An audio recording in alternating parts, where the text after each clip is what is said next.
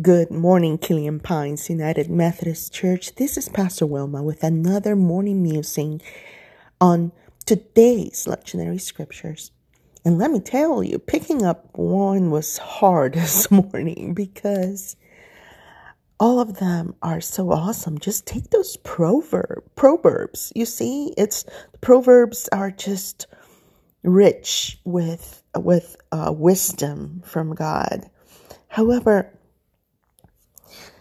the passage in Luke 27 through 34 is one that is very, very powerful as well.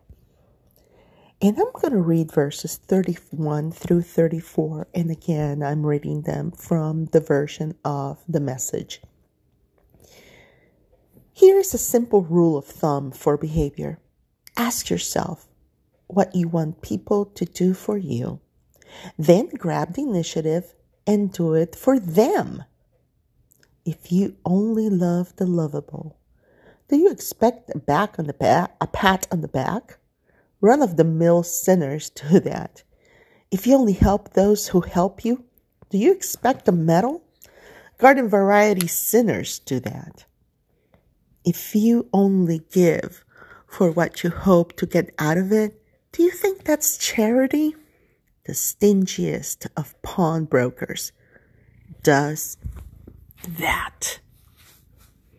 Talk about a scripture that just slaps me in the face. It slaps us right there in the face. Behaviors as people who are part of the kingdom of God. And when I say kingdom, it's K-I-N, put a little dash there, D-O-M. Because that's what the kingdom of God is about. We love God, and that love transforms us. And then we treat our kin who are part of this kingdom as God would love them.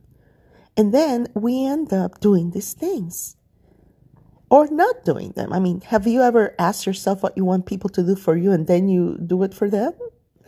We want everyone to treat us that way, but we need to take the initiative. We need to love the unlovable. Because loving the ones we love, that's easy. The ones we have a difficult time loving, that's where the hard things begin. Because we are part of this kingdom. In this kingdom, we are forgiven. We are transformed to treat others the way God treats us. So let's ask ourselves if we're following these simple rules for behaviors. Are we really making a difference? Oh, I tell you, making a difference in this world is more about how we act with others than how we preach a message.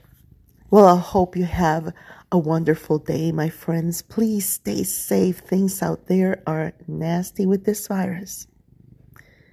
And I send you the peace of the Lord. Be blessed.